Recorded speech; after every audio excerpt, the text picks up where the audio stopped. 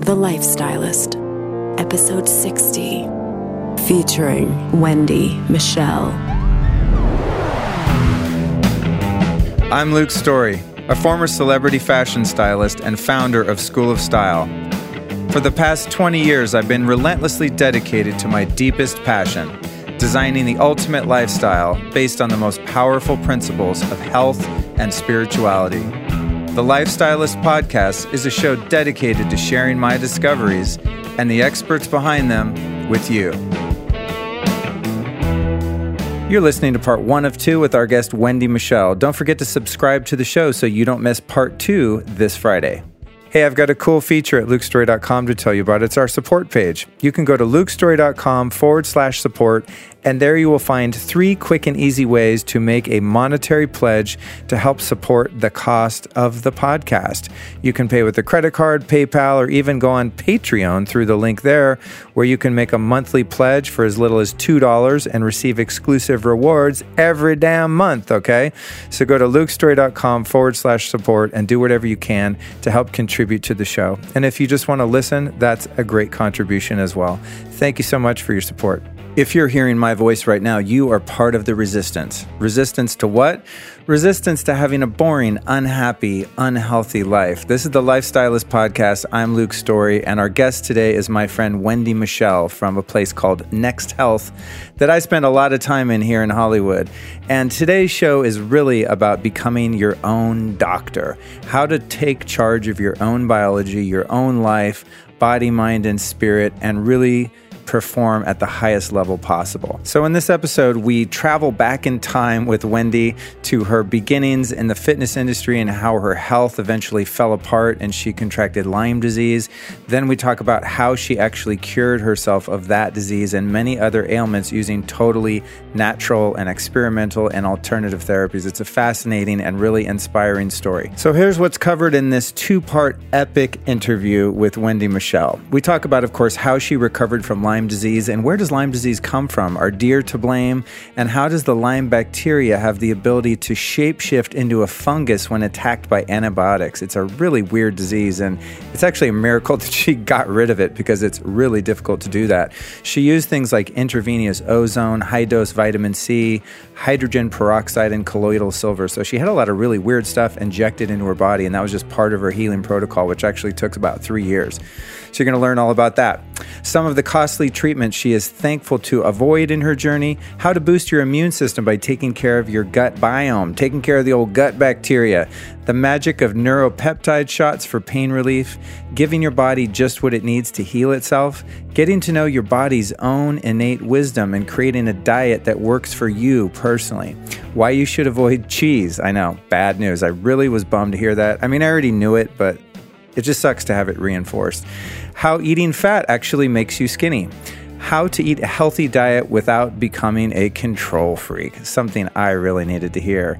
The importance of avoiding corn and soy. Ew, gross. And let's just throw wheat in there while we're at it. The dangers of vegetable oils.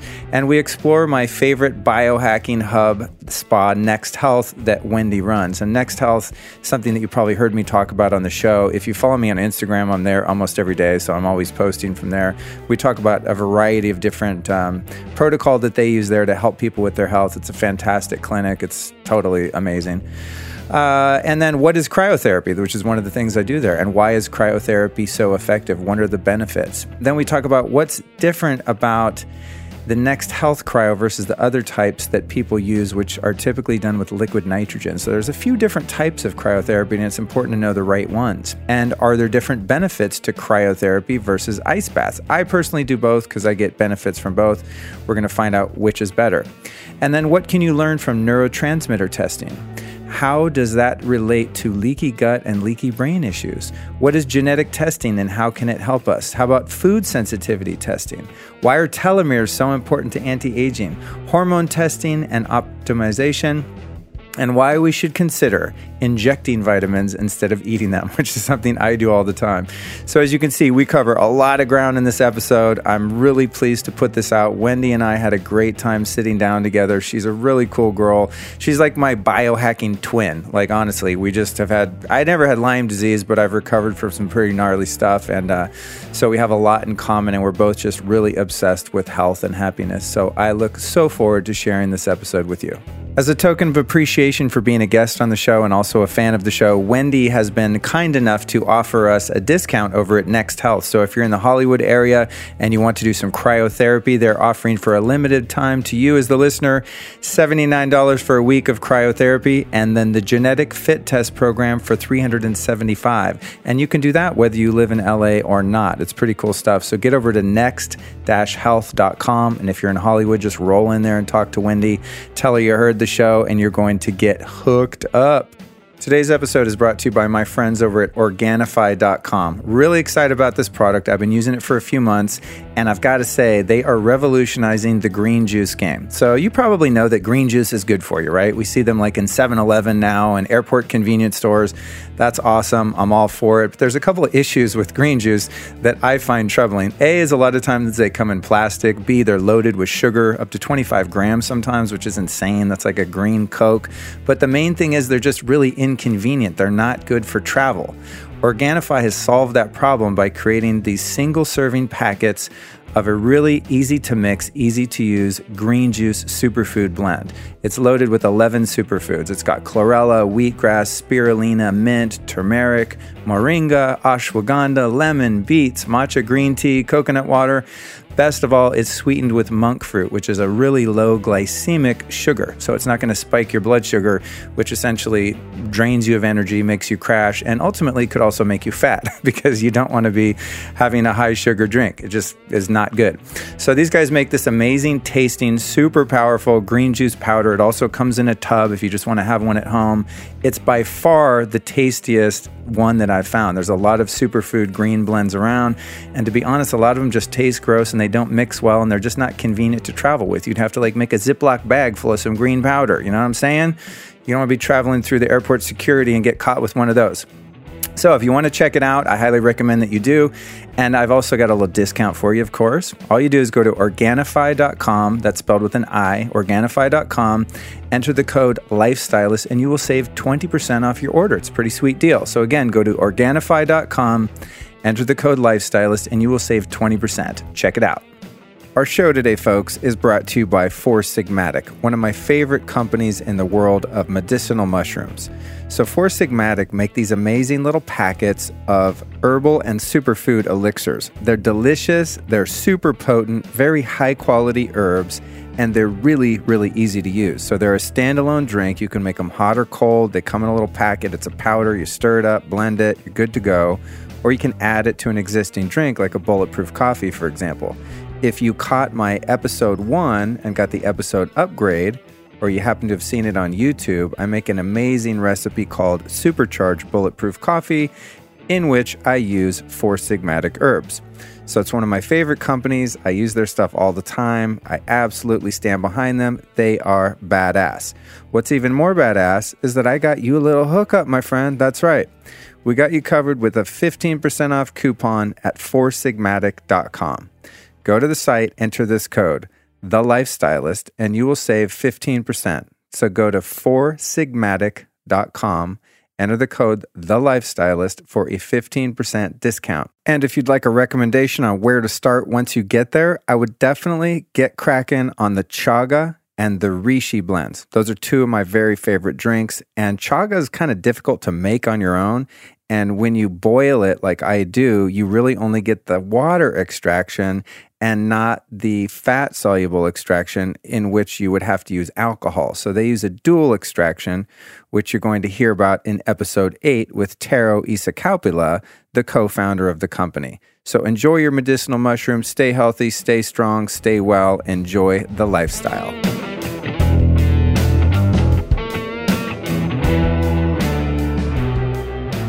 Wendi's passion for health started in high school, and before her 20s, she already had years of strength and nutrition coaching under her belt. After several fitness competitions and many successful client transformations, her health journey took an unexpected turn and her own health began deteriorating. Wendi was faced with devastating paralysis, seizures, organ failure, depression, and anxiety. Over several years of study with countless specialists and medical textbooks, she relentlessly pursued a diagnosis and settled for nothing less than complete healing.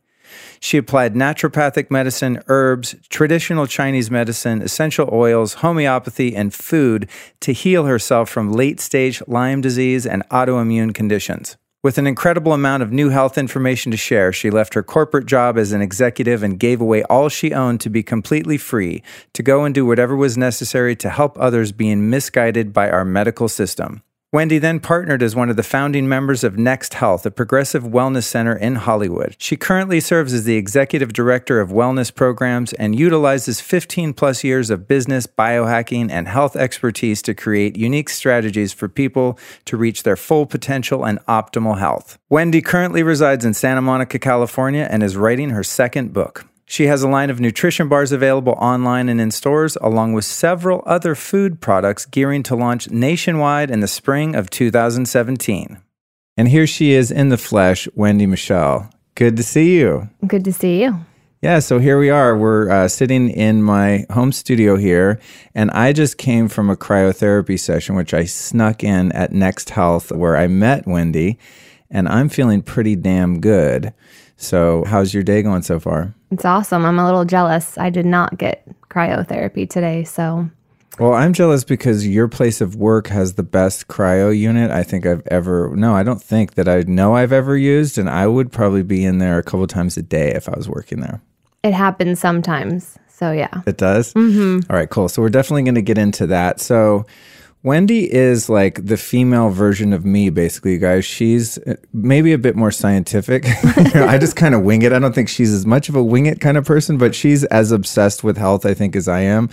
And we've been getting to know each other over at her spot, Next Health, and she is a wealth of information. So I wanted to get you on the show to share some of that knowledge with the listeners because, as I was telling you before we started recording, a lot of people ask me very specific, more kind of scientific questions.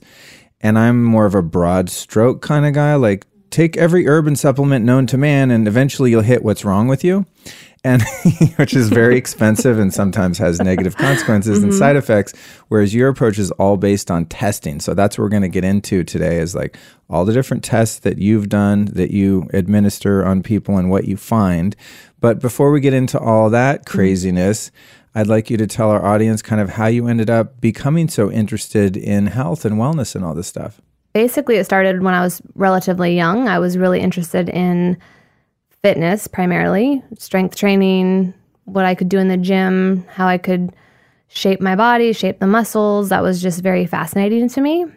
And then I started learning more about health from a food standpoint and how when I add a little, food variety and manipulation to what I was doing in the gym, what that turned into. So that was primarily how it all started. But then I got in the process of a little fitness competitions and some fitness modeling. I got super sick and the doctors couldn't figure out what was wrong with me and I didn't have time to be sick. And I also was just super angry that I was sick because I spent so much time and was so thoughtful about how I took care of myself that I didn't really understand how I could be sick. So then it became a huge passion, and not just for me, but for the simple fact that I was teaching people how to be healthy. And here I was feeling like a hypocrite because how could I possibly teach anybody anything when I couldn't even take care of myself?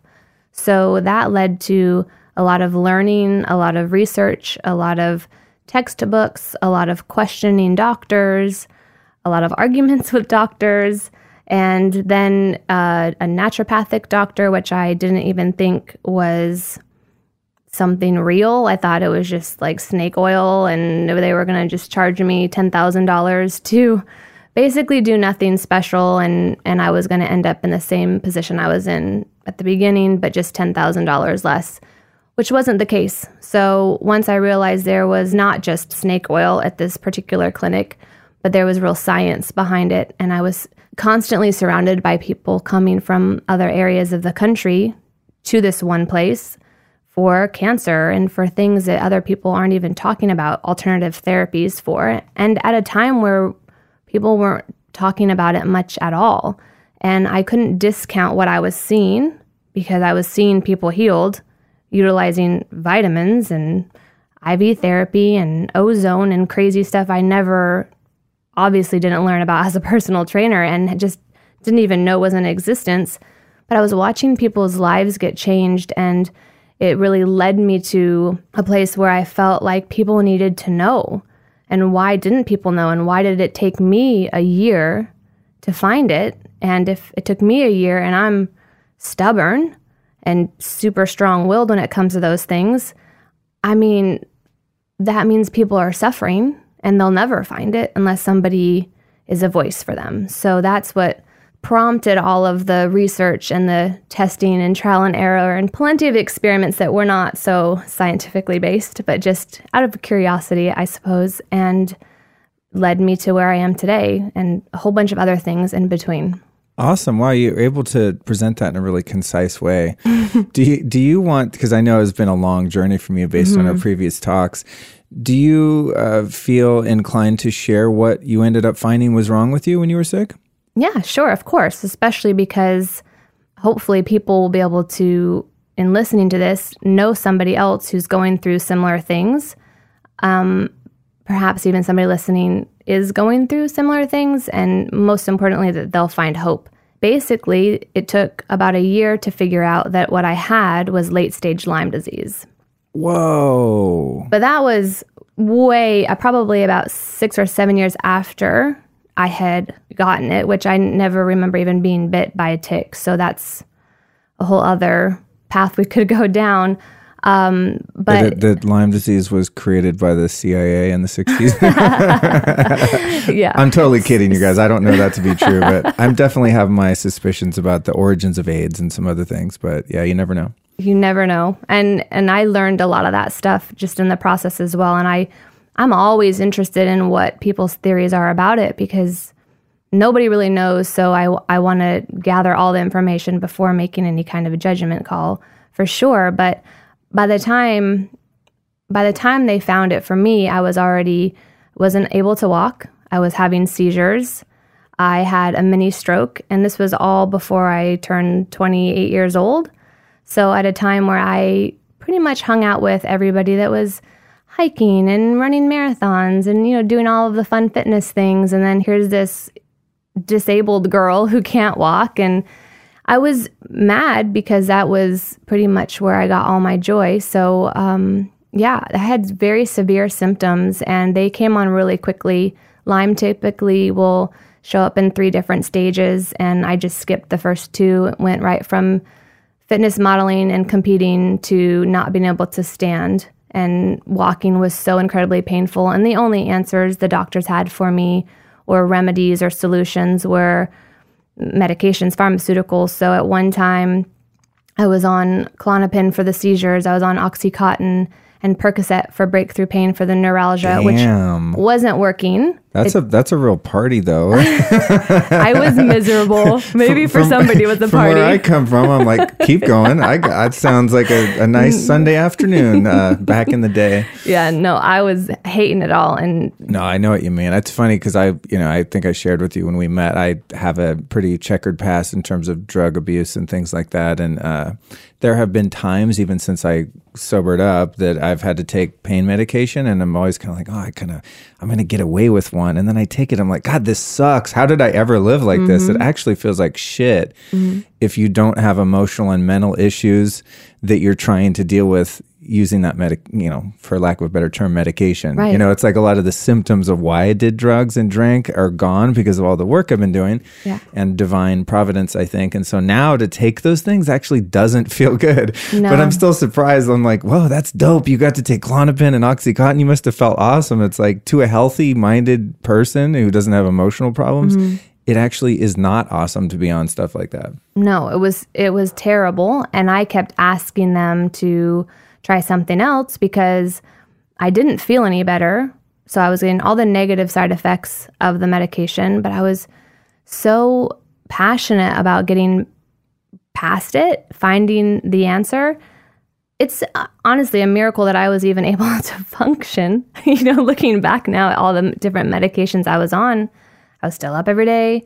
I had insomnia. I think it might be so dangerous wild. to work out on Klonopin and Oxycontin. Like, don't deadlift if you're on no. opiates. Yeah, no. And at that time, I couldn't really do anything anyway. So it was just me and my laptop and used textbooks from the local colleges, anything I could get my hands on to try to figure it out, because I wasn't getting any answers from the doctors. Were you misdiagnosed a lot? Because I didn't even know your thing was Lyme when we talked before. You just said, yeah, I was really sick. But my mom's had Lyme disease for a long time. It's in, I don't know what stage now, but last I checked, it was not getting any better. And she went, this is going back, God, probably 15 years or so, I think she got it. And she went through hell with insurance and with the whole medical system of being misdiagnosed. For a long time, they thought it was chronic fatigue syndrome. And then it was fibromyalgia, and there were all these things, and there were things that were supposedly like psychosomatic according to the codes of the insurance companies. So she had a really, really hard time. And it's like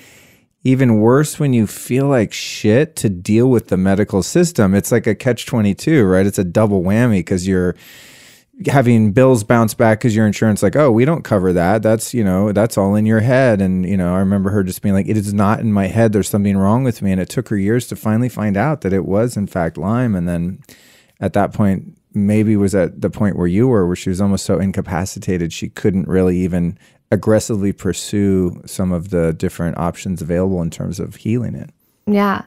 Horrible. It's horrible. I mean, I have such a personal, obviously, relationship to that. It's just like, God, I've always wanted to be able to do something. Yeah, it infuriates me. And every time I hear somebody going through it, I just... What kind of did you have misdiagnosis, or did they ever tell you it's in your head, like you're imagining this, or what did you go through just dealing? And no offense to the medical system. I mean, of course, if I break my leg, I'm not going to try to heal that shit with ashwagandha. Like I'm going to fucking, I'm going to Cedars and I'm like getting a cast, So it has its place, and God bless all the doctors and scientists and all that. But it does have a really hard time with some things like that. So were you misdiagnosed, or? Totally given the runaround in terms of getting treatment and stuff? All of those things. Yes. I was told I had MS. I had lupus. I had bone cancer. I had severe OCD. I had problems I needed attention. I was like, look, I get on the stage in a bikini. I would not pretend to not be able to walk for attention. That's so weird. Why would you? And these were the specialists. I was waiting months to see the top doctors. So I wasn't just going to my primary care physician. I was waiting to see the top docs. And one of them said, oh, have you ever been a dancer? And I said, oh, of course, my whole life. Well, that's why you can't walk. Right? And I was like, all my friends are dancers. What are you even talking about? And for a long time, I did have a huge vendetta against just every doctor that I met. But I've come to terms with just, one, they're still learning too, like all of us. They're in a practice where they're educating and helping patients based on what they've learned and what they've been taught. And so based on that, I don't think that their intent ever was ill. It was very frustrating. And if we had talked back then, I would probably have a whole lot of other things to say. But now that, learning more about the medical industry and learning about what is in their textbook and how many of them actually go and do like what you and I do, where we go and just try a random shit and just to see how it is, not many of them are doing that. So yeah, and I forget what the number of hours, but when you go to med school, isn't it like you get like 2 hours of training on nutrition or something like that? It's like, there's very rigorous testing and learning and all that stuff you do to become an MD, but the talk about food and, what the underlying issues aren't really addressed in terms of traditional allopathic medicine versus like functional medicine or a naturopath, where you go in there and they're going to be like, how's your sleep? What are you eating? And, do all the testing that we're going to talk about. But I feel bad for people still, man, that just, like I still have friends that aren't as deep into the health stuff as me, and they're having a problem. And they're like, oh, I went to the, my general practitioner. I'm like, God, why do you even bother? Like, try to fix it yourself. Yes. And then if you're hitting a wall, then you go to the doctor. Like I recently had some problems with my eyes, which I'm still kind of dealing with. And I believe I can cure myself. I've become what they call, I guess it's called nearsighted. And I started researching. I was like, oh, I can totally fix this. Guy was on my friend's podcast, and I was like, oh yeah, cool. I go to see an ophthalmologist and I ask him about some of those things. I'm not like, oh, hey, there's this like fringe dude on the internet that says you can fix this. But I just asked him about some of the science. Like, actually, isn't it when you're nearsighted, isn't it that your eye is actually having kind of a spasm and that you're stuck in a close-up focus, which is generally caused from using computers and phones and reading books for too many years for too many hours? He's like, yeah. And I go, so can't you aren't there things you can do to reverse that spasm and cause your eye to relax so that it can then again focus on a longer plane, like a distance? He's like, oh no, that'll never work. It just goes right back. His mind was and this is like top Beverly Hills ophthalmologist, and his mind was so closed to the idea that just the concept that the human body is not meant to be sick. Like, he's in a paradigm, where your eyes just go bad and that's the way it is and that's normal. I'm like, no, it's not normal. It's normal that your eyes work because that's how God created them. God damn it. Yes. It's like,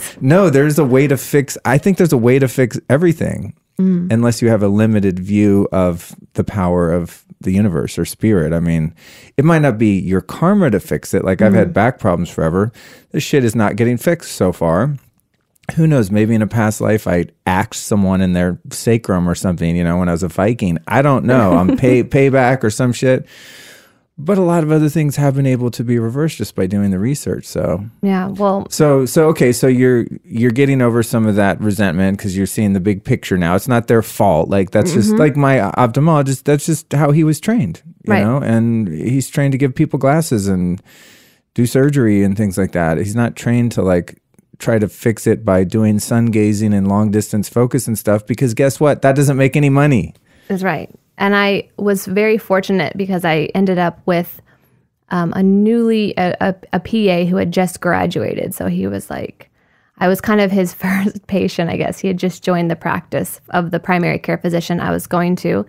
And he didn't know what to do with me because I'd come in at least once a week feeling worse, or some new crazy symptom that I didn't have the week before, or a new pain.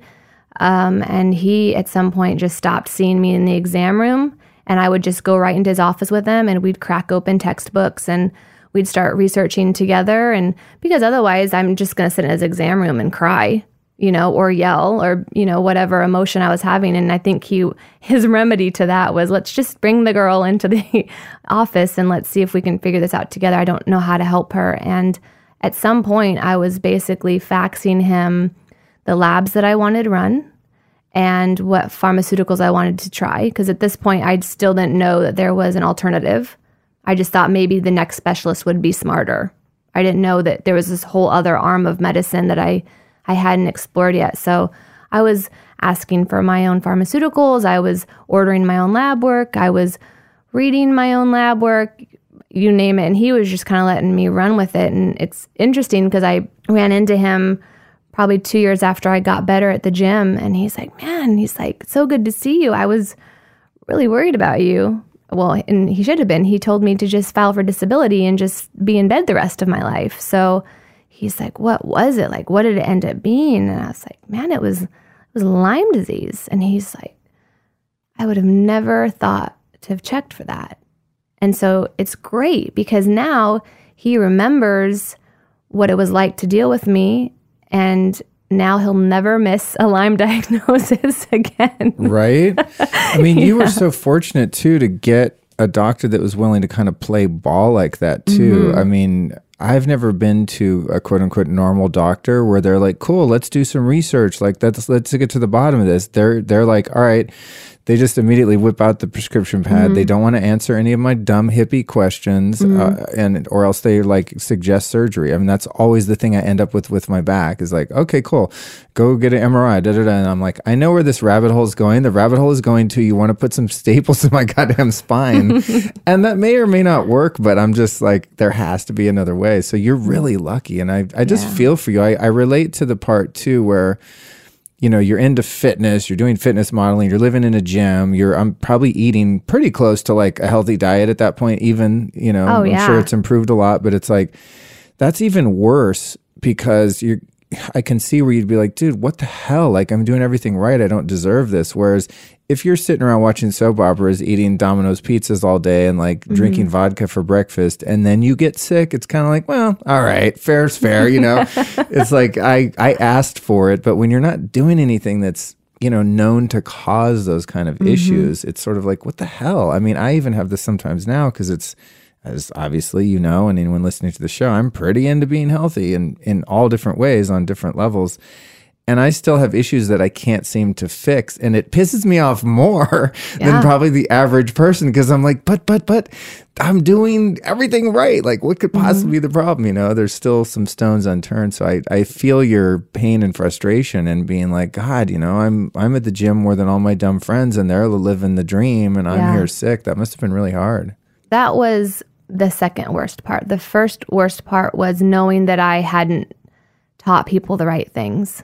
That really, right. Because really you're working as a me. personal trainer and you're like, oh, do this, do that. Yeah. And then you're like, oops. Yeah, because then I didn't know what I had been doing wrong because there was no diagnosis at that time. So for all I knew, I had been telling people the wrong diet or in any case, I had gotten it wrong. And I never want to tell somebody the wrong thing, especially when their health is involved. Or once I've developed a relationship with someone where they trust me, it's really important that I live up to the expectations and the rightful expectations of that type of relationship. And so to know that now I can't go train them because I can't even get out of bed just felt the worst, because now not only am I sick and I can't take care of me, but I can't even do what brings me the most joy in life, which is to help other people. I mean, that's how I feel most full. So then when I had to go inward and think about me, which was weird for me in general anyway. I was a mom at a very young age, so I never really did the inward thing. I did like the high school thing, and then I did the mom thing. They ran parallel, so I didn't really know how to focus on me, and then I felt like I was just wasting time. And I didn't like being so inward focused, but I knew if I didn't get better, then I wasn't going to be around to help anybody else get better, or at least make what I had said wrong, make that right. And isn't it wonderful that your suffering now has turned into a life where actually what you do every day is help other people? How fantastic is that? Isn't that funny how you look back? I mean, I think of all the ways in which I've suffered, most of which were self-imposed, you know, and it's like having gone through the fire in so many ways, at least you can come out of the other side and you have like a certain depth to you and a body of knowledge that you were sort of forced to amass during that period. And now like I sit down in your office, I'm like, damn, this chick knows a lot of stuff. I mean, there's so much for me to learn from someone like you. And that wouldn't have been the case. I wouldn't be able to benefit had you been like your healthy gym rat friends that just went on and lived happily ever after. Are there any known conspiracies or ideas about the origin of Lyme, or is it really just some weird thing that ticks carry and give to people? I mean, in your research, did you find any nefarious sort of, you know, leanings online or anything like that? Because it seems like such a weird and fairly recent thing. I mean, it just kind of popped up on the East Coast. When was that? Do you know? I want to say it was in the 70s. That's what I thought too. Like yeah, that. It's just like, oh, all of a sudden in the history of mankind, we don't have this thing, and then just boop, it just appears, and it's deadly, really, essentially. I mean, eventually, right? Oh, for sure. Have you heard any funny business in the forums about like where that may have come from? Not to say that you believe it, but I'm just curious, as I said, because it's something pretty close to home. Yeah. So I've heard a lot because I've met a lot of people with Lyme disease, and everybody has their own theory about it. It being the outbreak originally being in Lyme, Connecticut. There's an island off of Lyme, Connecticut that they say they do all kinds of biological warfare research, and that there's a ferry that goes back and forth, and somebody left the ticks out. So, or they just got out and ended up on the boat and then ended up, you know, in Lyme, Connecticut and biting everybody. And I don't know that I believe that, just because more recent research has found that the bacteria, which is actually not Lyme disease, is just called Lyme disease because of the original outbreak being in Lyme, Connecticut. But the bacteria itself has been around. They're able to go back like hundreds of, maybe even thousands of years so far. I'm not even sure what the current data shows, but that this has just been a bacteria that's been around for a long time, and it's just becoming more recognized because prior to it being Lyme, it was arthritis. Oh, okay. Or it was an autoimmune condition, or it was something else, and they didn't know the bacteria until the guy Borealis found it and said, "Oh, here's a bacteria." And now they're able to make the connection between some of these symptoms that were previously diagnosed as something else. Now they're calling it Lyme because it's not necessarily arthritis on its own. It's arthritis by way of Lyme disease. Interesting. So it's kind of an underlying issue that manifests in a number of different ways, right? Which makes it, I'm sure, that adds to the complexity of properly diagnosing and, of course, treating it. For sure. So it's a bacteria that ticks carry, and doesn't the proliferation of ticks have to do with the population of deer in an area? Like, isn't it worse where there's tons of deer that are not being hunted enough? Because I've heard hunters say, like, "Oh, we need to hunt. You need to give us more permits for deer, for deer kills, because that keeps down the Lyme incidence." Because if there's an over abundance of deer, then there's an overabundance of ticks. Do you know any correlation there? Or I think that nature is just nature, and ticks will live off of whatever they can feed off of. Right. And I don't think that they have any particular special relationship with deer. I'm sure that they, you know what I mean? Like, I think they're on mice, and they're all over the place. I think in like cartoon terms. So I'm picturing, like, because a deer's bigger, it's host to more ticks. So I'm picturing like a wooded forest in New England or some shit that's like overrun with deer, and each deer is like a factory of Lyme ticks, and they're just spewing out all over your backyard, and then your kids play out there and they get Lyme, and then they get autism and this and that, and then they die. It's like a zombie apocalypse sort of viewpoint. So, okay, so the tick bites you, and then this bacteria gets in your bloodstream, and then what happens? What are these spirochetes? Yes, spirochetes or spirochetes. Oh, spirochetes. Okay, yeah. And that's like the little critters that... Yes, they're like spiral. They're able to basically screw into the tissue of your body and evade your immune system. So they can lay dormant for a very long time, and sometimes forever. They may never actually show up. You may never have symptoms, even if you have it. I've heard somebody recently say that within probably 10 years or so, it's just going to be a thing that most people have it. It can be detected in them, but whether or not it's expressing itself or showing up in symptoms, the question is how many people will actually express it. But for the most part, people will be a carrier of it. Like HPV. I suppose so. It's like the HPV of the woods. Well, it's really scary. I'm ridiculous. No. It's super scary. I have a friend named Daniel Vitalis who is a guest on the show, and I've been a guest on his show, and he's a great guy, and I love his work. But his whole thing is rewilding, and so he lives like basically like a modern Aboriginal. You know, he's just really into natural living, and he spends a lot of time outdoors hunting and fishing, and he lives on this sort of, you know, great piece of land in Maine. And he's always inviting me out there, and I don't want to go in the winter because that sucks. Yeah. It's under a bunch of snow, and there's not like a ski mountain there or something cool as far as I know.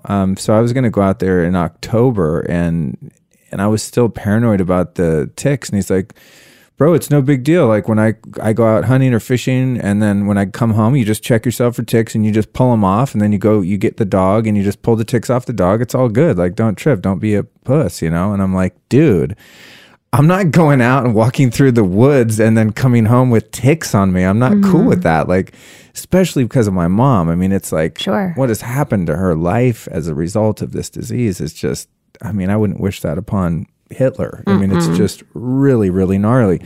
So I didn't want to go. And then finally, you know, I caved, and I was going to go out in October, and then our schedules ended up getting messed up and I didn't go. But I really, really wanted to go on that trip. But secretly I was relieved because I was like, that might have been the trip I was going to get Lyme and then bring it back to California. And it's just like, I'm so paranoid because it's so devastating. Well, it's really everywhere. And I never was hiking or camping or anything. That's never been outdoorsy. No, I was living in New York. Oh, well, did you spend any time upstate, like out in the woods? Never. Really? Never. What the F? Never. I was only, now it makes sense that I would have gotten it in New York because it's just the Yeah. easiest area to have gotten it. But I was only in the grass in Westchester County, which is 30-minute train ride from the city. No, it's not that north. woodsy or rural or anything. Yeah. No, I was in the so city. Gnarly. Mm-hmm. Is it? Is there any evidence of it being, contagious or anything like that? Mm-hmm. Oh, really? Yep. Yes. So, do you think you had a Lyme-infected boyfriend at some point? Anything is possible. I don't remember being bit by a tick, but it's definitely, and it's not even just ticks. They found it in mosquitoes. They found it. Come on. It's not just. It's just so uncool. I'm gonna have to live in a bubble. No. There's lots of things to do. That sucks because we're going to find out what you do too, and that's going to be the meat of this show. But ticks in particular, it's not just the Lyme, but ticks are so gross to me because once when I was a kid, I was at this weird, it was in Colorado, and my stepmother at the time probably just wanted to get rid of me because I was such a pain in the ass when I was a kid. But they sent me to this like Christian summer camp out in the woods, and that was fucking horrible. Because I was super into heavy metal when I was a little kid. Like I lived for Black Sabbath, you know what I'm saying? Yeah. And I went to this little Christian summer camp, and it was, I don't know, it was in the early 80s when like heavy metal was the devil, like Judas Priest and all this music, and there was all the white right-wing Christians were like against heavy metal. Yeah. Basically, it was like an anti-heavy metal summer camp, and so there's all these lectures about like how listening to that music, then you become satanic and the devil's going to get you. I digress. One morning, I'm at the little breakfast, area, and I reach behind my ear and like scratch my ear, and I pull my hand out, and it's just covered in blood. And I freak out, and I go to the nurse, and they get some tweezers, and they pick this giant tick off from right behind my ear, like where your ear would be pierced, like right behind the earlobe. Mm-hmm. And it had burrowed in there, I don't know, at some point in the summer camp, and just grown and swelled up with blood to the point where like, it exploded in my hand. And that was like my first, and I think actually maybe I had one other tick on me at some point or something. You like burn it with a match head to get it to let go or something. They're just like, of all the gross parasitic creatures, they're just like the nastiest. Yes, for sure. So anyway, you go through this torture of being sick, seeing doctors. Oh, nothing's wrong with you. It's in your head. You're battling insurance. You're spending money. It's a pain in the ass. All your friends are still healthy. It hurts even more because you've worked so hard on your body and you've been aware of what you eat and exercise and all that stuff. So what was the turning point at which a solution started to appear? My dad heard a doctor on a talk show on the radio. And at this time, the hospital had just recently, I had gone into the emergency room because my kidneys were failing. And they said, everything's shutting down. We don't really know what's going on. So he said, you need to go and talk to these guys because we've tried everything else. We pretty much don't have any other options. So, I'll pay for it for you. So go talk to these guys. So I went in with a bad attitude, and I went in and let them talk and had already decided how I felt. So was totally closed-minded. I was just doing it for my parents because I know it was hard for them to see me going through that. Then they told me how much it was going to cost, and I thought they were crazy. And there was nobody there in the waiting room. And so I'm just looking around, just being logical and rational. I'm like, if what y'all do here is, so great, why where's all the people? Yeah. Where are all the people? And I didn't mean to be a bitch, but I was just trying to understand how you could present that kind of costly treatment and nobody's here. That's funny. I've experienced the opposite where I go into like there's a chiropractor that I love down in Huntington Beach named Dr. Bergman. I'm going to get him on the show eventually. And you go in Dr. Bergman's office, dude, it is like an assembly line. They're just churning through people, and they're all different nationalities from all over the world. People fly all over, and his office is just packed with people. And I went there just seeing that. I was like, I'm good. This is the spot. It's like everyone's figured it out. So that's funny though. It happened in the opposite way. You're like going, why is this place so dead if you guys are charging this much if you're that badass? So what ended up happening? Were you proven wrong? Oh, for sure. And and this was a time before, like when gluten-free was just starting to be talked about. So that was not even a section in the grocery store at this time. So alternative medicine was really weird. And I was living in Arizona at the time. So it's the most lenient, at the time it was the most lenient state as far as treatments were concerned. So yes, I left there saying, oh, I'll let you know. And had another serious episode with a seizure and just kind of freaked me out. And I was like, I got to do something. So I called them up and I said, hey, I'm not going to spend as much money as you suggested, but I'm willing to at least meet you somewhere in the middle. So what's something that you would recommend? They said, well, we have this one treatment. It's a shot. It's a neuropeptide. Your body makes it. Your body knows what to do with it. We'll give you a shot and you'll be able to walk and have no pain. And I was like, well, yeah, I'll take that. That's was only a couple hundred versus a couple thousand for the total treatment. So I thought, well, that's a gamble I'm willing to take. So I went, got the shot, went home, fell asleep, woke up, and the pain was gone. Wow. Yeah, pretty wild. So you know what everyone is listening wants to know right now? What the hell is this neuropeptide shot? I know. It's something that I've been even looking for because so many years went by that I never really thought about it for a while because I was totally into like traditional Chinese medicine and stuff. And now I'm in a position where I want access to that, to be able to give people access to that. So I'm still looking for it because the clinic that I went to, I'm not in touch with anymore. And anyway, I'm looking for it. But it was, I want to say it was like a VIP peptide or a vasoimmunopeptide or something like that. And I was obviously back at the office the next day because I'm like, so about the other things you recommended, I think I might be ready now. And I started feeling better within a week. They still didn't know that it was Lyme. They just said, hey, here's how you're designed. It's immaculate. It's a perfect design. Our bodies know what to do.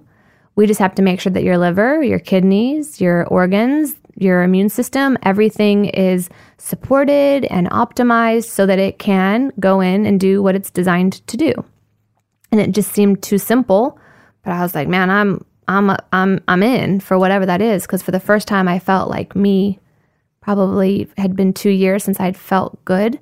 So I would sit in this room with a bunch of other people getting their therapies who had come from all over the country, and listening to their stories and just mind blown by how awesome the body is. And you really just need to support the system, and you just need to understand how it all works synergistically, the synthesis of things, the pathways. And once you know that and you can support it, miracles happen in our bodies every single day, and we just don't know about it.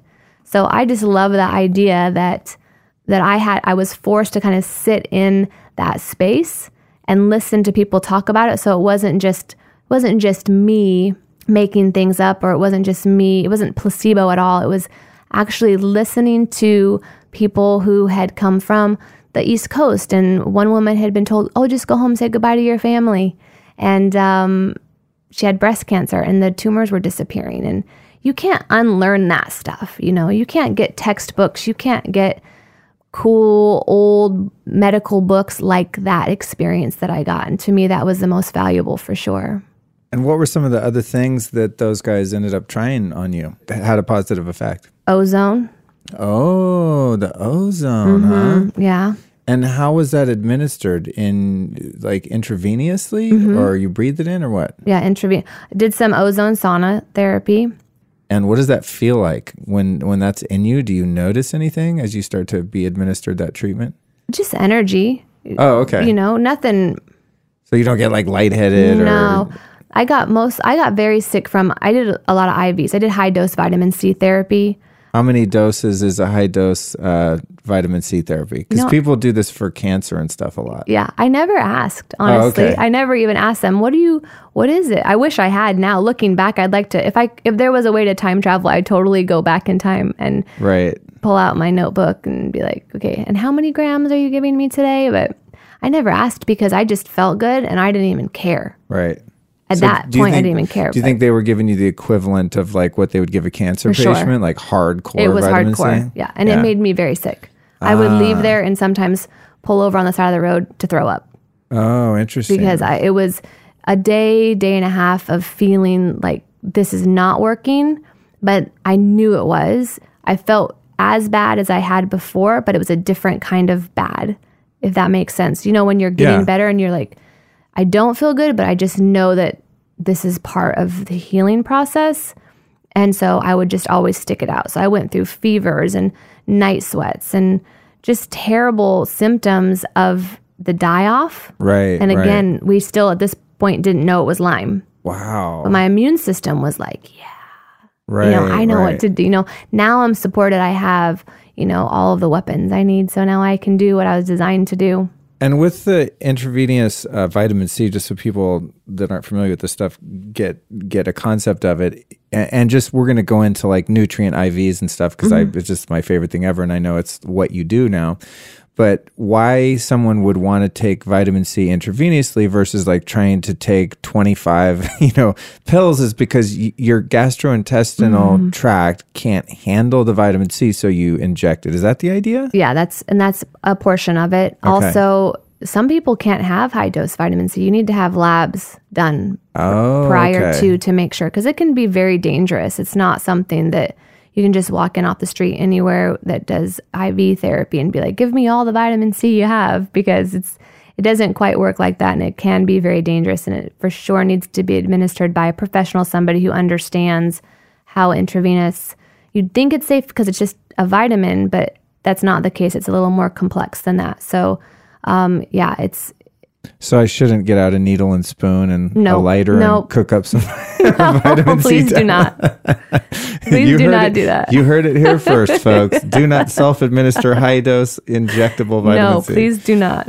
Well, that's the thing, too, that is just weird to me about the IV of vitamin C, because it's, at least in the, what's it called, ascorbic acid? Ascorbic acid. Ascorbic acid. Mm-hmm. I mean, it's acid. I mean, it's very acidic. If you take vitamin C and let it dissolve in your mouth, I mean, it's like, ow, God, that feels like it would burn the shit out of your veins. So is the vitamin C that same kind, which I'm not going to try a third time to pronounce it, that word just gets me. Is it the same version, or is it like an ester C or some other it's just form of it? It's a pharmaceutical compound of vitamins, of ascorbic acid, so that it's synthetic version of what nature has made, but in a way that your body can understand and utilize. And in your bloodstream, it deals with it differently than if it has to pass through your digestive system. So, because that can cause people a lot of discomfort and gas and bloating and all that stuff. Yeah. Like, I know if I've had a cold, I'm like, oh, cool, I'm going to take 10, 1,000 milligram vitamin C's. And I'm like, oh, doubled over with cramps later on. You don't want to mess around with trying to overdose yourself. Okay, so you start doing the CIVs and the ozone therapy. You have a lot of die-off symptoms and, the detox and the whole thing, which is the sort of precursor to the healing and feeling better. So how long of a period of time was this? Well, because we didn't know it was Lyme at that time, I did 6 weeks worth of treatments. I also did intravenous multivitamins. I was doing minerals in addition to the vitamin C. It was multivitamins. And I was doing intravenous hydrogen peroxide. Whoa. So serious biohacking stuff. Yeah, fun stuff. Like I said, cool. I wish I could hop back there and like learn more and write it down. Right, because at the time you're just sick and you're like, you guys just do whatever. Mm-hmm. Like, I don't even care how much, what you're doing, just fucking make me better. Yes. Right? And now you're like, oh shit, what were they doing with the hydrogen peroxide? Yeah, I totally understand that. Yeah. Okay, and so at what point did you consider yourself cured and the symptoms had been alleviated and your labs were coming back not showing those things? Like, what happened next? It took about a year before they even diagnosed the Lyme. Wow.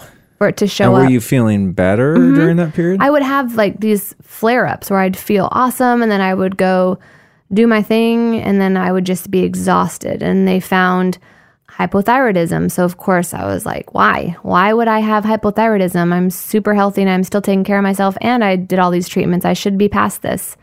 And they found my adrenals weren't working. They said, your adrenals will never work on their own again. You need to take cortisol for the rest of your life. And I was like, well, why? That doesn't make any sense. I'm doing all the right things and then some. So finally somebody said, did y'all ever test her for Lyme disease? And they didn't, because I just felt so good and I didn't care anymore. And they didn't care anymore. I was good. So we finally ran the test. I did another series, about 12 weeks of treatments. This time intravenous colloidal silver. Whoa, cool. Yeah. You've done all kinds of rad shit. I didn't know you could do that. Yeah. So I did that, and then which is like an antibacterial and antifungal, right? Yeah. Right. Yeah, pretty much just about anything it touches is except the good stuff. Right. Isn't that crazy how a lot of those, herbs and essential oils and things like that and colloidal silver, it's so trippy to me how those compounds know how to only go after the bad bacteria. Mm-hmm. That's so weird. Like versus a man-made antibiotic, right? Just kills everything. So you do a round of antibiotics, you just destroy your whole gut flora because it does not discriminate. But you could take like clove oil or oregano or whatever, and it's like, oh yeah, we leave all the good stuff alone. Isn't that amazing? I just love nature, the way that it's designed.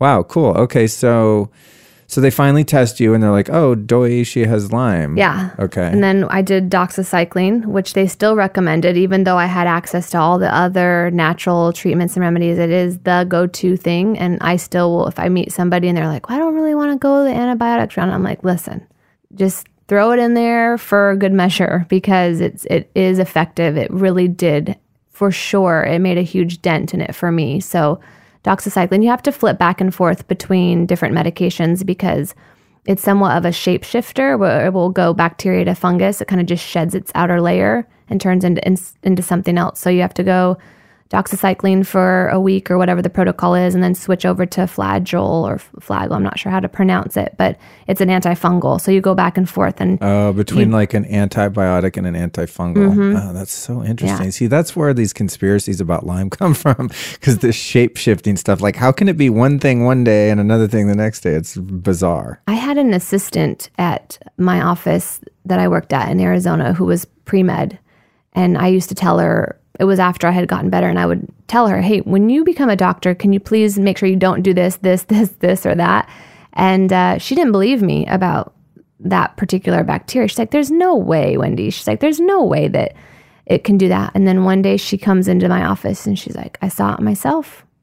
She's like, our biology class today, we pulled out the microscopes and we watched a little spiroset.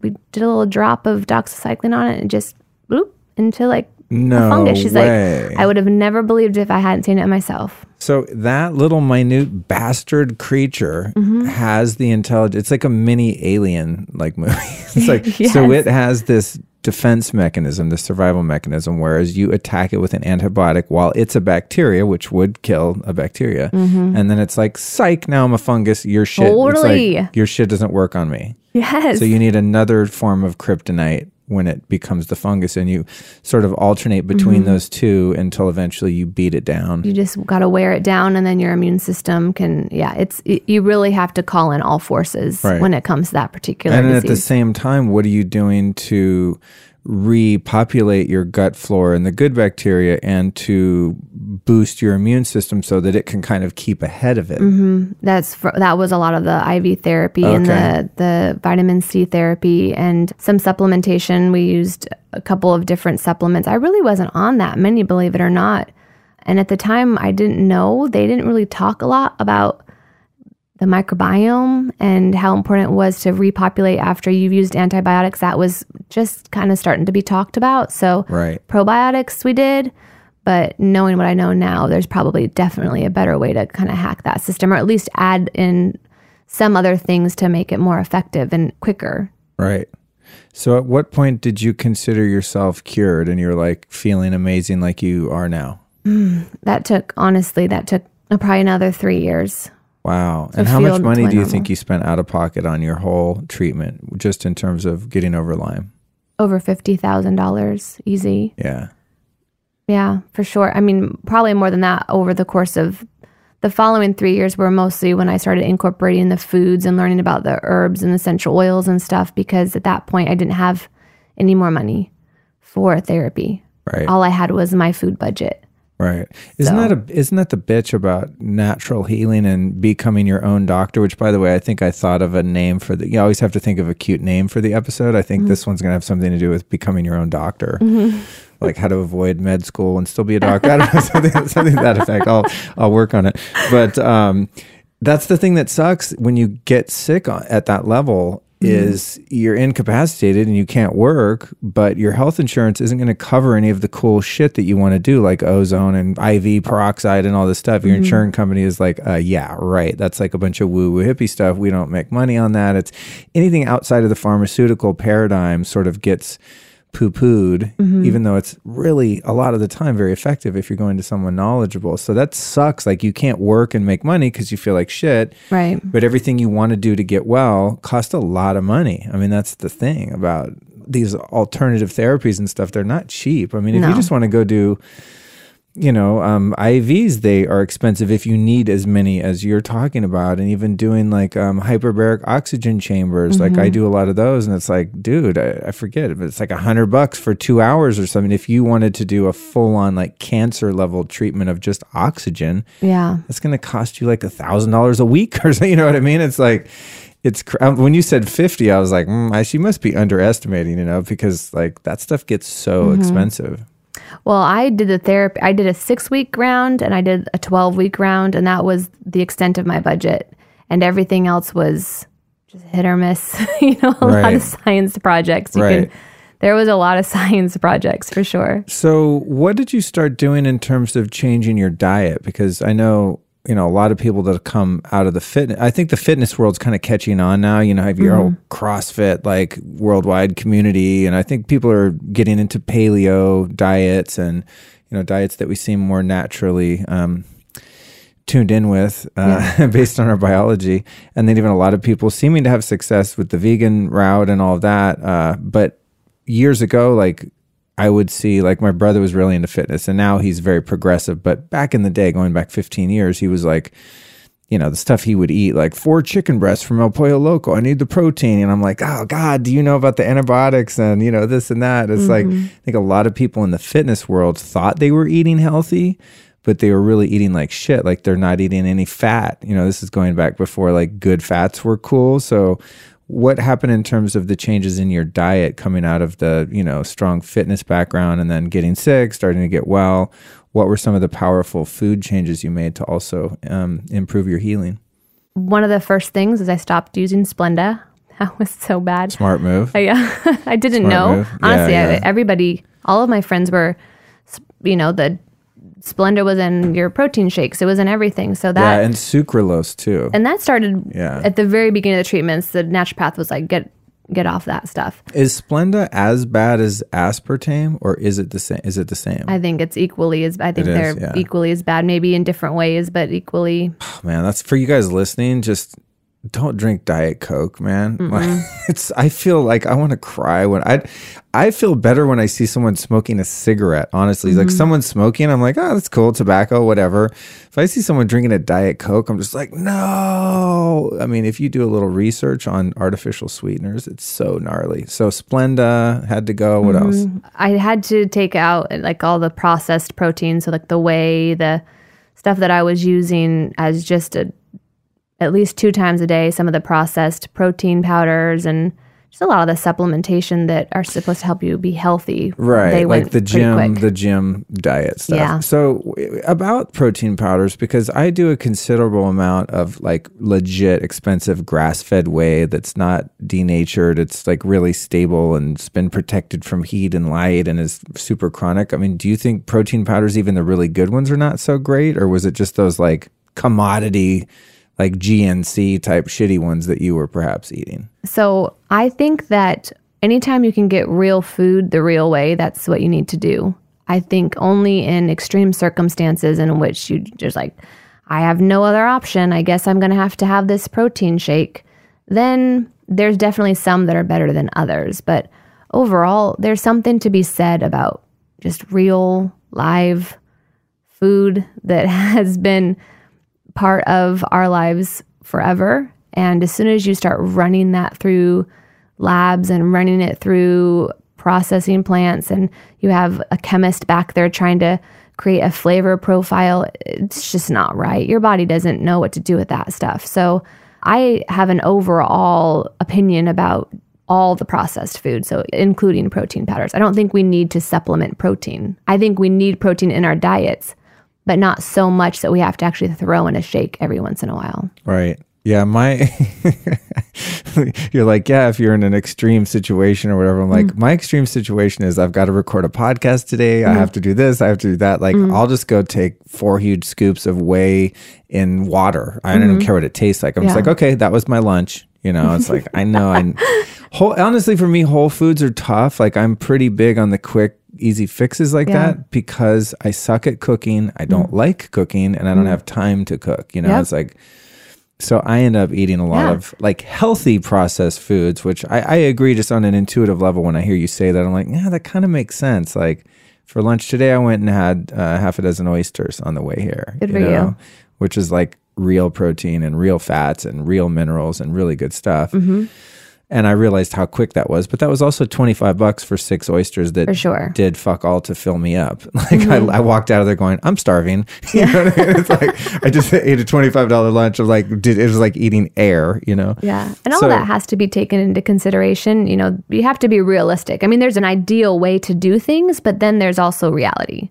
And reality is people are in a hurry and people are trying to do the best at everything, be the best executive, be the best parent, be the best spouse. And all of that takes time. So for sure, anything that's going to be the least amount processed that you can get your hands on, if it's a whey product and something that's been grass fed, something that's organic, you know, there's definitely things to make sure are on the label if you're getting a food that's in a container. You know, you want to make sure there's no GMOs and, you know, added antibiotics and stuff like that. But in a perfect world, yes, real food is where it's at. In a perfect world, you would, I think like, again, my friend Daniel, who I reference a lot just because I respect his work and the way that he views things, but he has like a hierarchy of food, and the highest is wild foods that have not been hybridized, have not been industrialized or farmed in any way. It's like he goes and collects acorns and makes acorn flour to like, that's cool. That's like his, you know,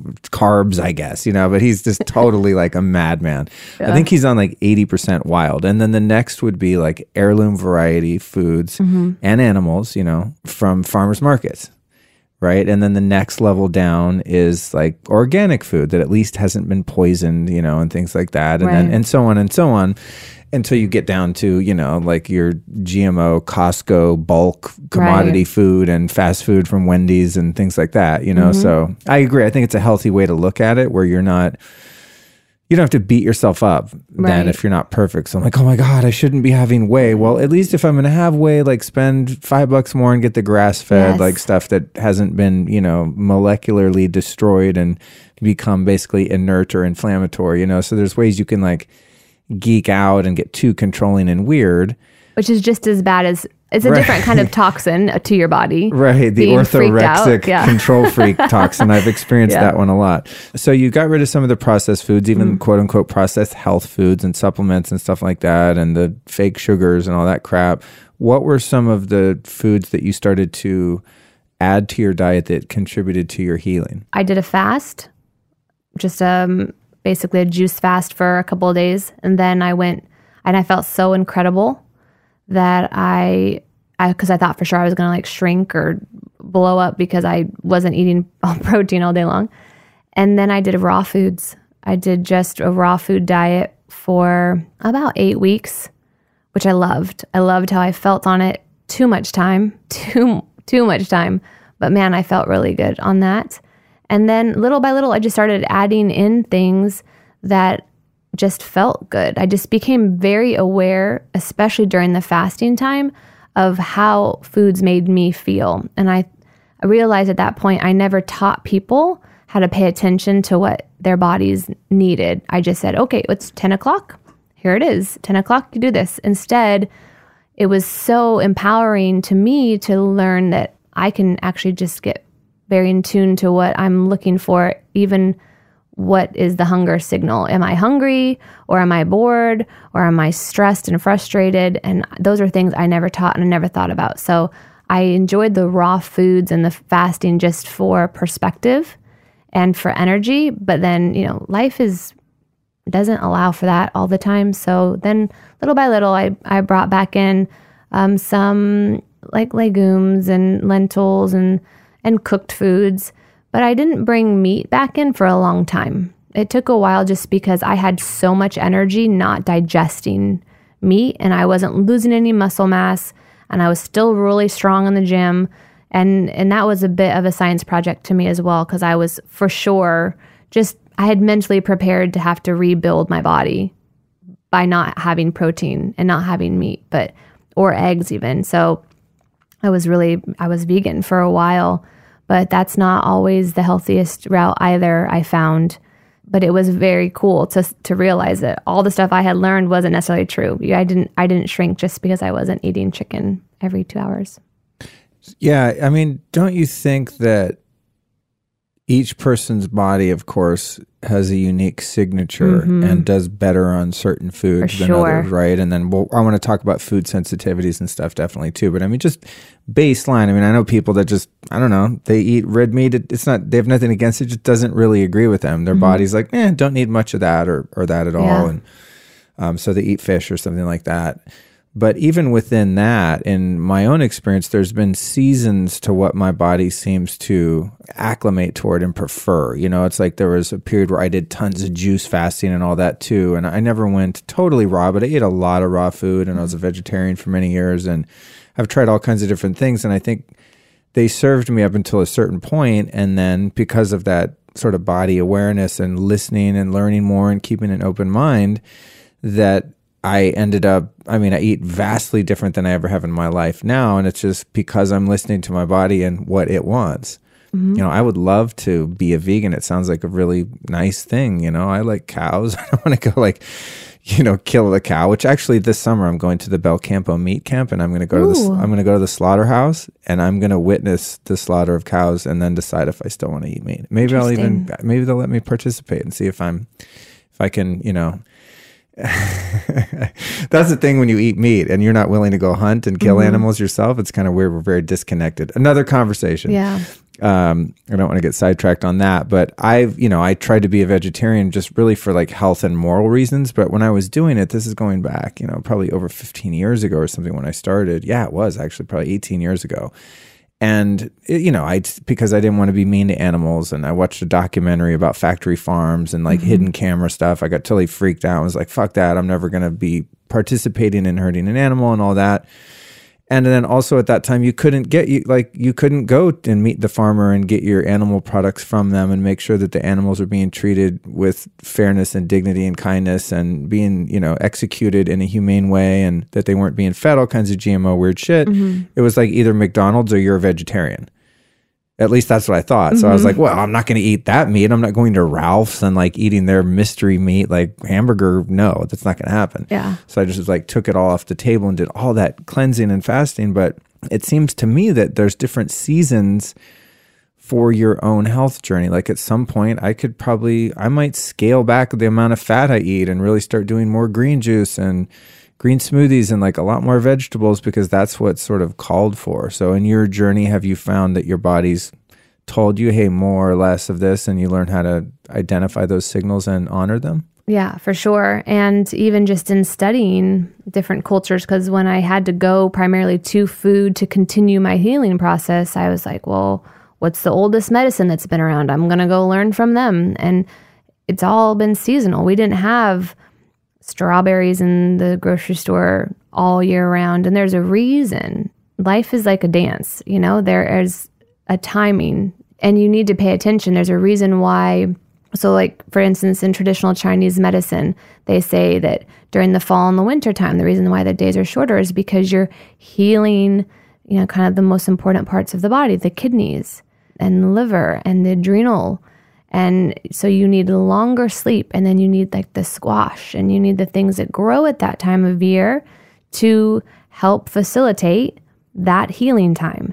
And it's all very seasonal. It's all very cyclical, and it's part of how we just grow and we've evolved and our bodies understand it. So I think for sure, not only did I find that to be true for me, maybe not so regimented, and that I can't say that I'm specifically a seasonal eater, but for sure, I find value in paying attention to what your body's needs are at specific times in life, especially as, things get faster, technology is improving, and we're able to multitask and do more things. But that puts a whole lot of more pressure on our bodies. We're putting ourselves in a position to where we really need to make sure that we're supporting our immune system. So we need to make sure our diets are supporting whatever it is that we're trying to do in life. So seasonally, for sure, and also just in life in general, for sure, the more you can pay attention to what your body needs and what makes you feel good and what's not making you feel good, that's what you need to go with. I wouldn't pay attention at all to labels. I think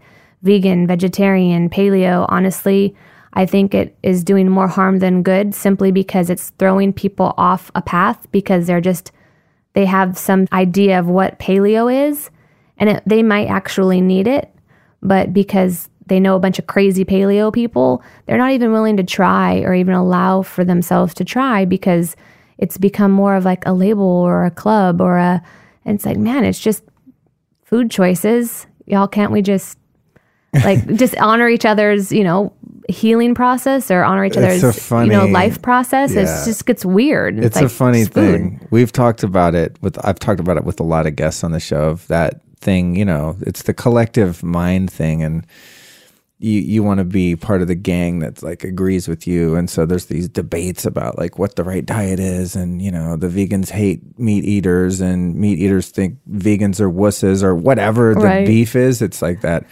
I really try to avoid the label thing too. I think if I'm really honest with myself, I have a little bit of an antagonistic reaction to like the vegan and vegetarian world. Because I resent the fact that I was a dumbass and was a vegetarian for 10 years and it was really not good for me and I was really ill because I was missing key nutrients, which I later learned and implemented in my diet. Also, as a vegetarian, I was eating a lot of foods that were very inflammatory. No one told me like that corn, soy, and wheat absolutely suck and are just horrible for a number of different reasons.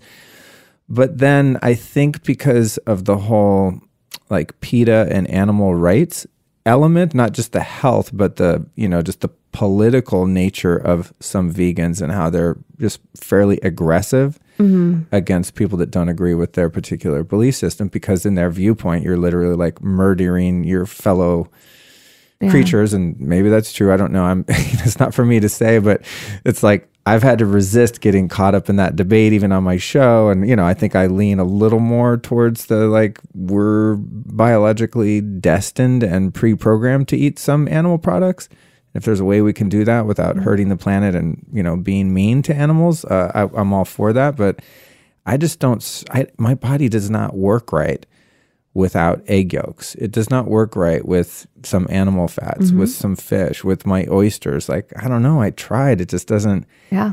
I can't live on beans and celery and stuff. It just like I can't get full. I mean, I don't know, but I have 2 vegan friends and guests on the show and stuff, and they're super ripped and they go to the gym and they feel awesome. I'm always like, well, what do your labs look like? How's your how are your micronutrients and hormones and all that? That's kind of what I would look at. But on the other side of that, it's sort of like a lot of that shit's in your mind. You look at a guy like Wim Hof, they ask Wim, I don't know if you know who Wim Hof is, the Iceman, and they're like, what do you eat? He's like, I don't know, couple beers, few tomatoes.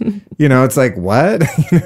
They do his labs and he's doing fine from heavy breathing and doing ice baths. So, who knows what the human body really needs. But I have noticed that it's definitely cyclical, and I think that's really important for people to honor. Is like, you might be great as a raw vegan for 6 years, but at a certain point, man, if you're getting, because I've known a lot of people that get really sick at around the 6 to 8 year mark of trying that, and their health fails, and then they have to start incorporating ghee. Or even David Wolf, who was like a guest on my show and raw food guy, and I asked him, I was like, what happened? He's like, you know what, dude, I got sick of eating nuts.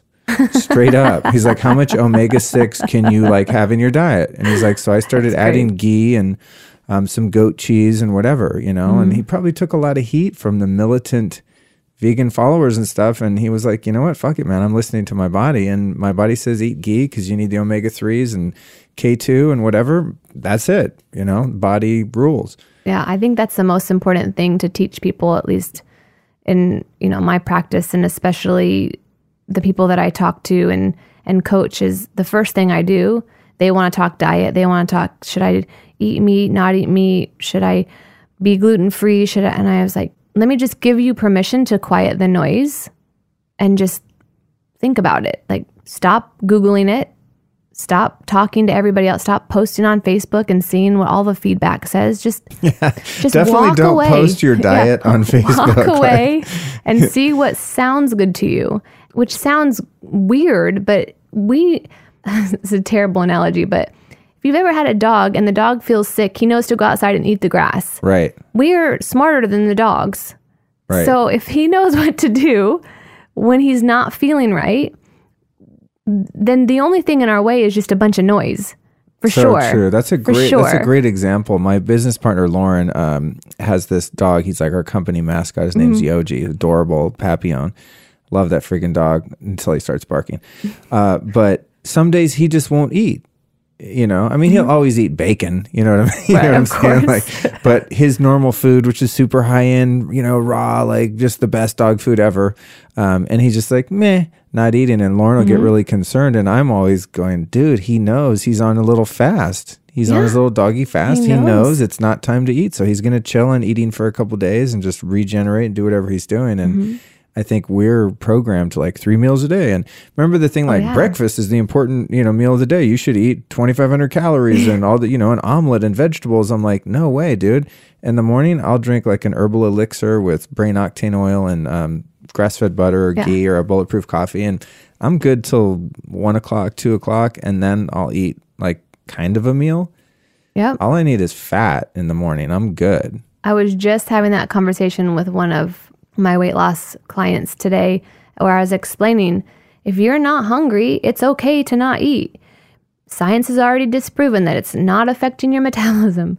Like, it's going to be okay. If you don't feel like eating until 4 p.m., then that's when you break the fast that started last night when you fell asleep. So that's what breakfast is. It's just breaking a fast.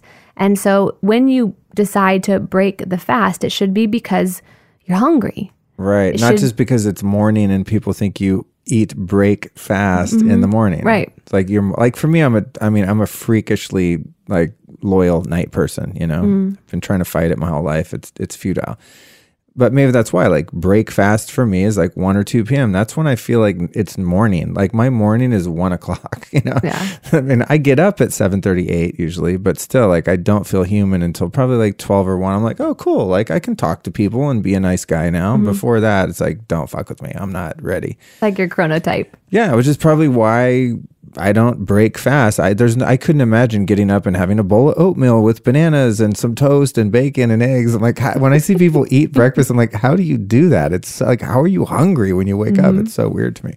So are there any foods though, at least for you personally, or when you're working with clients, that are just like non-negotiable, or at least, you know, you try to make them non-negotiable kryptonite foods where you just like, do not touch aside from the obvious processed foods, but for me, gluten is one of those. Like, man, I love me some sourdough French bread at a nice restaurant. And, you know, I want to say couple months, probably once a month, I'll eat something that's just delicious and has gluten.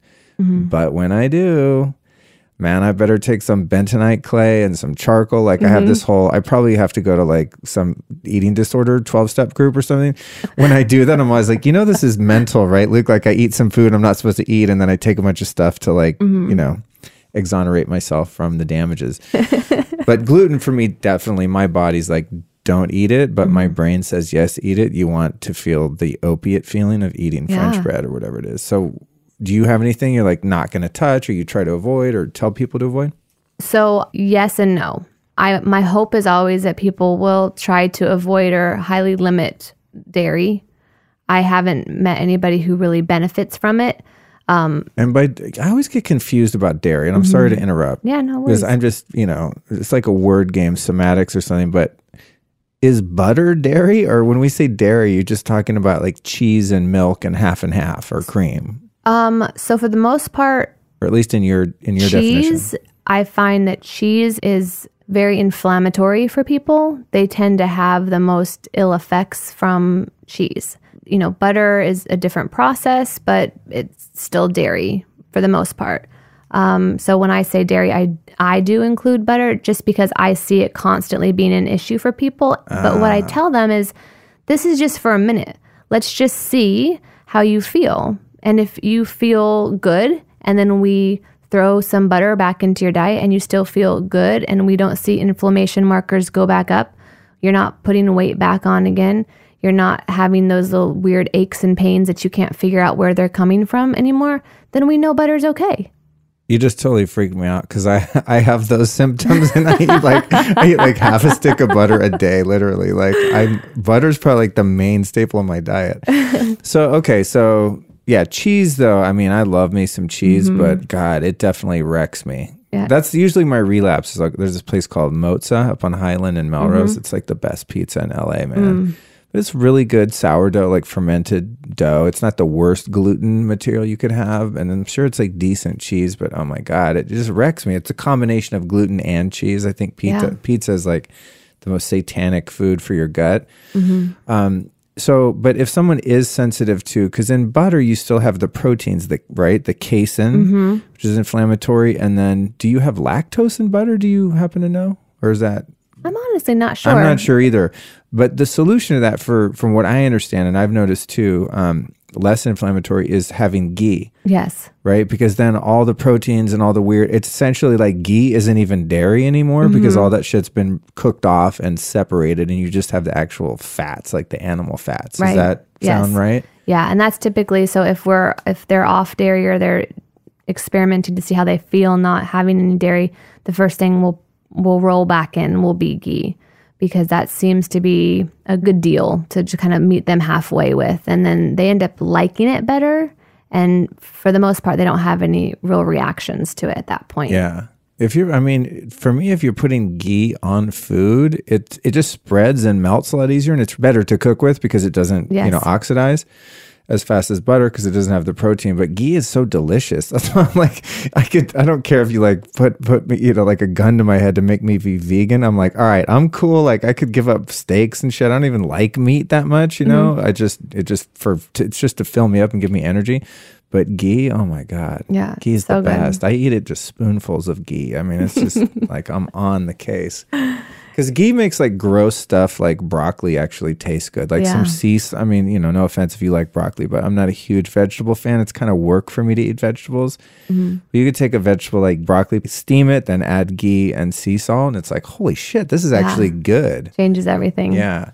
So dairy can be an issue. What else? For sure, gluten. Removing that is hard. People have a real hard time with that. A lot of it is mental, though. It's so addictive. Well, this is how I explain it. So, and it seems to make a difference for them. So when your goal is to be, it doesn't matter if your goal is to be healthy, if your goal is to lose weight, if your goal is to get super lean, if your goal is to like not be in pain, if your goal is to sleep better, whatever the goal is, it doesn't matter. The point is you've created in your mind something that you're trying to attain, and you're asking your body to facilitate that. Your body is going to follow your instructions. So anytime you're supporting it by giving it foods that are going to help facilitate that process, y'all are working together and you're in tandem and it works out really nice and it's really beautiful. But then all of a sudden you come in and you ask it to do something else, like, oops, there's some toxins, or, oh, well, now we have all this inflammation we have to deal with. And it can't do what you're asking it to do and deal with the toxins. Like hiring the best, most effective marketing person for your company, and that's what they do best, and that's what you hired them for, and that's what you want them there for. And then every time they open up their folder to get started on, this awesome marketing plan, you come in with a stack of bills, and you're like, can you also do my accounting? Because if you could do my accounting, then get to the marketing later. At some point, they're just only doing all the other work that you didn't really ask them to do or bring them on to do in the first place, and you can't figure out why your marketing still sucks because you keep redirecting their energy towards something that's not serving either one of you.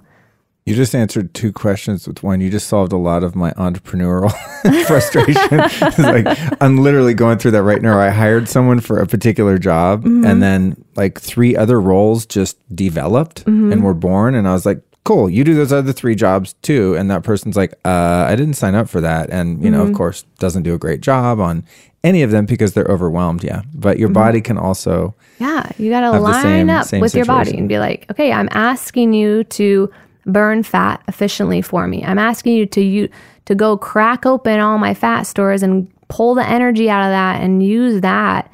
I'm going to help you with that by not asking you to do 10 other things, which is fighting the, inflammation down and dealing with whatever you pick up because you're out too late and you're not sleeping well, or dealing with inflammation that are from toxins or metal. Just don't give it more things to do if you really want to accomplish your goal. And so if bread is something that's going to bring on inflammation, you have to agree. Okay, I agree that I'm going to have this bread today, which means that you're not going to be able to accomplish the goal I'm asking you to do. So I'm not going to feel guilt or shame about that. I'm going to enjoy the bread, because guilt and shame is more toxic than anything you could ever put in your mouth. So enjoy the bread, know that work's not going to get done today, and then tomorrow start again. But don't play in between the two constantly, because that's not effective for anything. That's a really good point. Yeah, it's a slippery slope there, though, because it's like, okay, I don't want to be a control freak and be orthorexic and be totally obsessed about what I eat and reading every label and being that pain in the ass guy at dinner that like asked the waiter a million questions. Where was the chicken born and all this kind of shit, Of course. And so you want to like relinquish some of that control, and you don't want to energize guilt and shame when you quote unquote air quotes here, fall off the wagon, or you have a slip up in your dietary regimen. But that can also be used as like a loophole where like, hey man, well, I'm just going to start eating a bunch of M&Ms and shit, right, or whatever. Because it's like, well, I don't want to be too rigid. It's like I've struggled with that because I don't want to beat myself up if I go off the reservation. But at the same time, like if I don't beat myself up a little, then I go off the reservation too much. A couple nights ago, I just driving down Olympic. I had a crazy sugar craving. I look over, Shell gas station. I'm like, am I going to go in there and get some like trashy almonds or some shit because I want a snack? I'm like, no, I want some Rolos.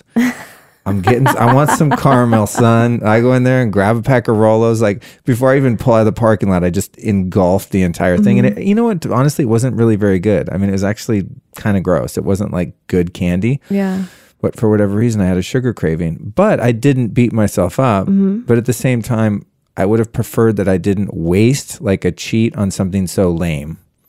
Yes. Like, why didn't I go to a nice restaurant and have like a $12 gorgeous dessert with flour and white sugar in it or whatever that actually like tastes good, and I at least got some, sensory satisfaction that was worth the hit. So it's, you know what I mean? Isn't it kind of a fine line where you don't want to be too controlling, but you don't want to just say whatever? Because that totally screwed up my ketosis, and that, I probably like crave more sugar the next day because I unlocked the beast and I started burning glucose, and I kind of messed up my whole little rhythm I had going. Right.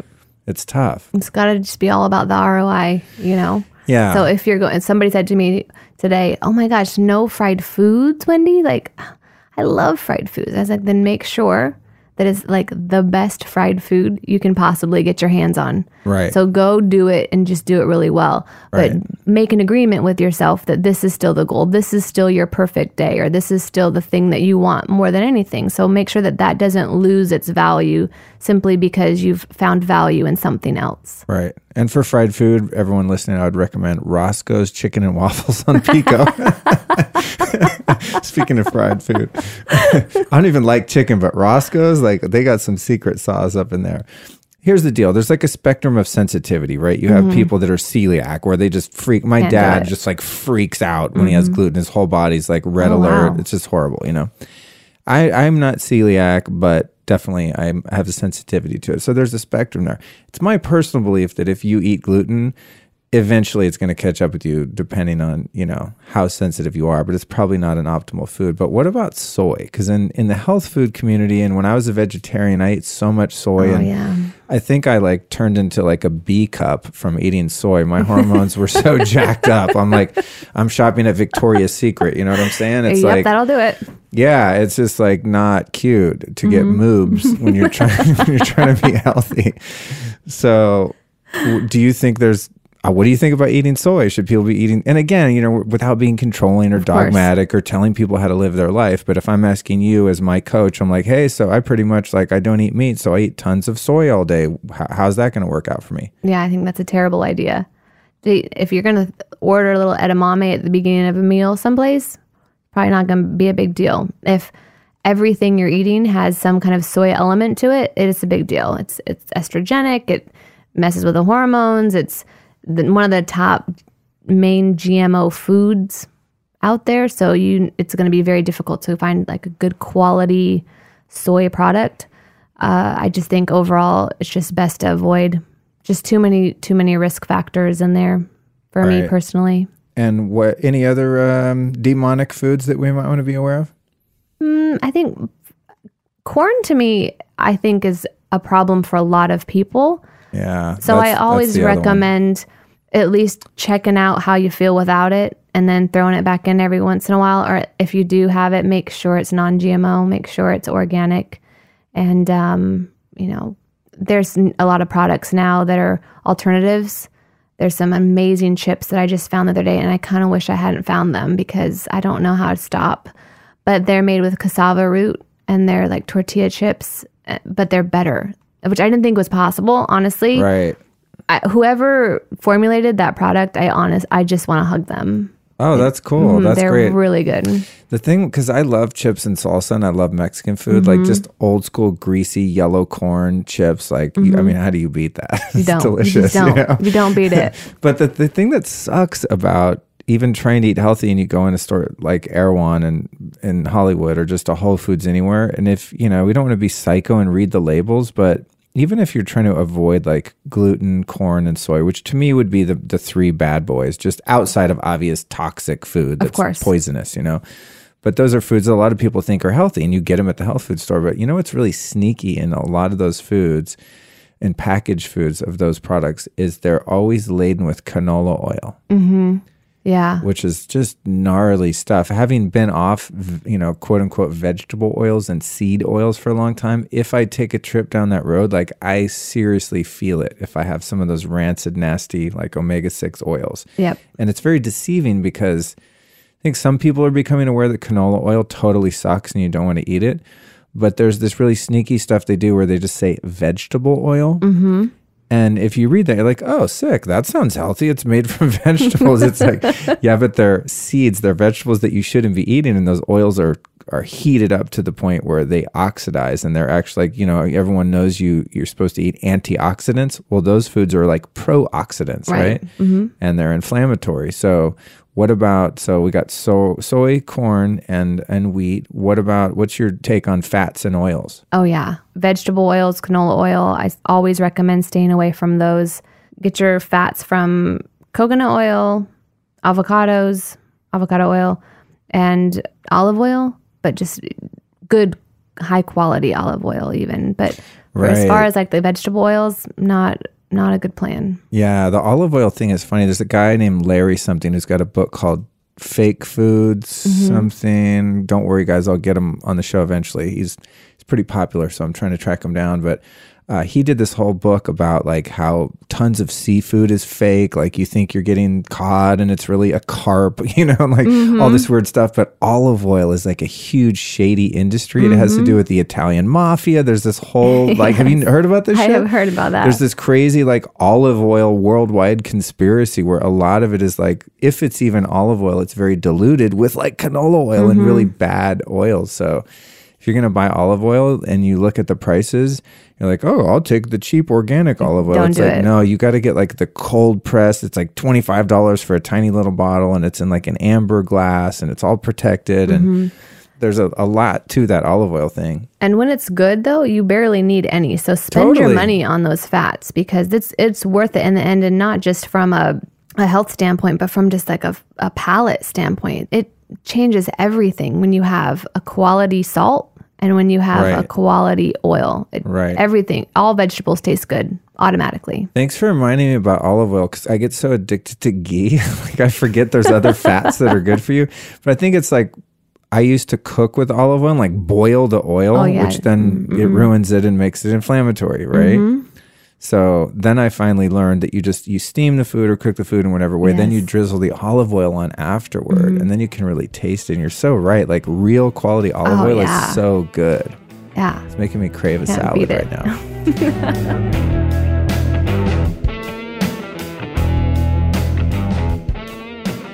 So that was a trip, right? What a journey Wendi Michelle has been on and then took us on in this episode. What a great conversation. There is nothing more fun, you guys, than sitting down and talking to someone who, like I said in the intro, is like my biohacking twin. Like, we could honestly go on for hours and hours. And in fact, we did. And that's why this is a 2-part episode. You just finished part 1, and I want to thoroughly and enthusiastically encourage you to come back this Friday and make sure that you listen to part 2, because then we get into really a lot more of the solution-oriented stuff, whereas part 1 had a little more to do with her story. But she's got some major biohacking health knowledge bombs to drop on number 2. So if you're subscribed to this podcast, which is so easy to do, all you do is click on a button on your device there, whatever you're listening to this on, that says subscribe, and then every week, every episode is automatically downloaded to your computer or your device. So pretty cool thing to do, especially when we have these 2-part episodes. So thank you so very much for listening. And I would like to remind you that as a guest, because Wendy's, a fan of the podcast, and she's one of you, as well as being, one of my guests, she's offered that special over at Next Health. And Next Health is located on Crescent Heights and Sunset in Hollywood.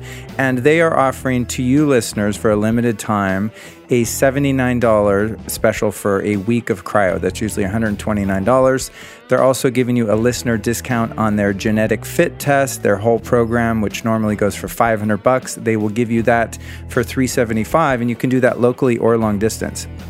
That genetic test is really cool. I did it. It looks at over 70 genetic markers to determine the best diet, exercise program, and what supplementations are going to actually work for you. So it ended up saving me a lot of money because I was taking a lot of stuff that I really didn't need. It's pretty fantastic what you can find out. I probably learned more from doing that test than I did in like 5 years of guesswork and trying to figure it out on my own, because you're looking at like scientific data. So get over to Next Health. Their website is www.next-health.com, or you can just roll in there and talk to Wendi. I mean, she's there every day. She'll do a consultation with you. As you can tell from listening to this episode, she's extremely knowledgeable. So enjoy that perk while it lasts, and I'll see you this Friday for part 2. Okay, now that we've wrapped up another episode and are even more inspired to live a healthy, happy lifestyle, I want to remind you to go to Organifi.com. That's spelled with an I, Organifi.com. Check out the green juice powder. It's fantastic. And what's even more fantastic is that if you enter the code LifeStylist at checkout, you're going to save a whopping 20% off your order. Go to Organifi.com, enter the code LifeStylist, save 20%. Hey, and don't forget to go to lukestory.com/support, where you can throw in a couple bucks to help keep this party going. You can do a one-time pledge or even a monthly contribution, and any little bit helps, I swear. So go to lukestory.com/support and show some love. It's greatly appreciated. Thanks.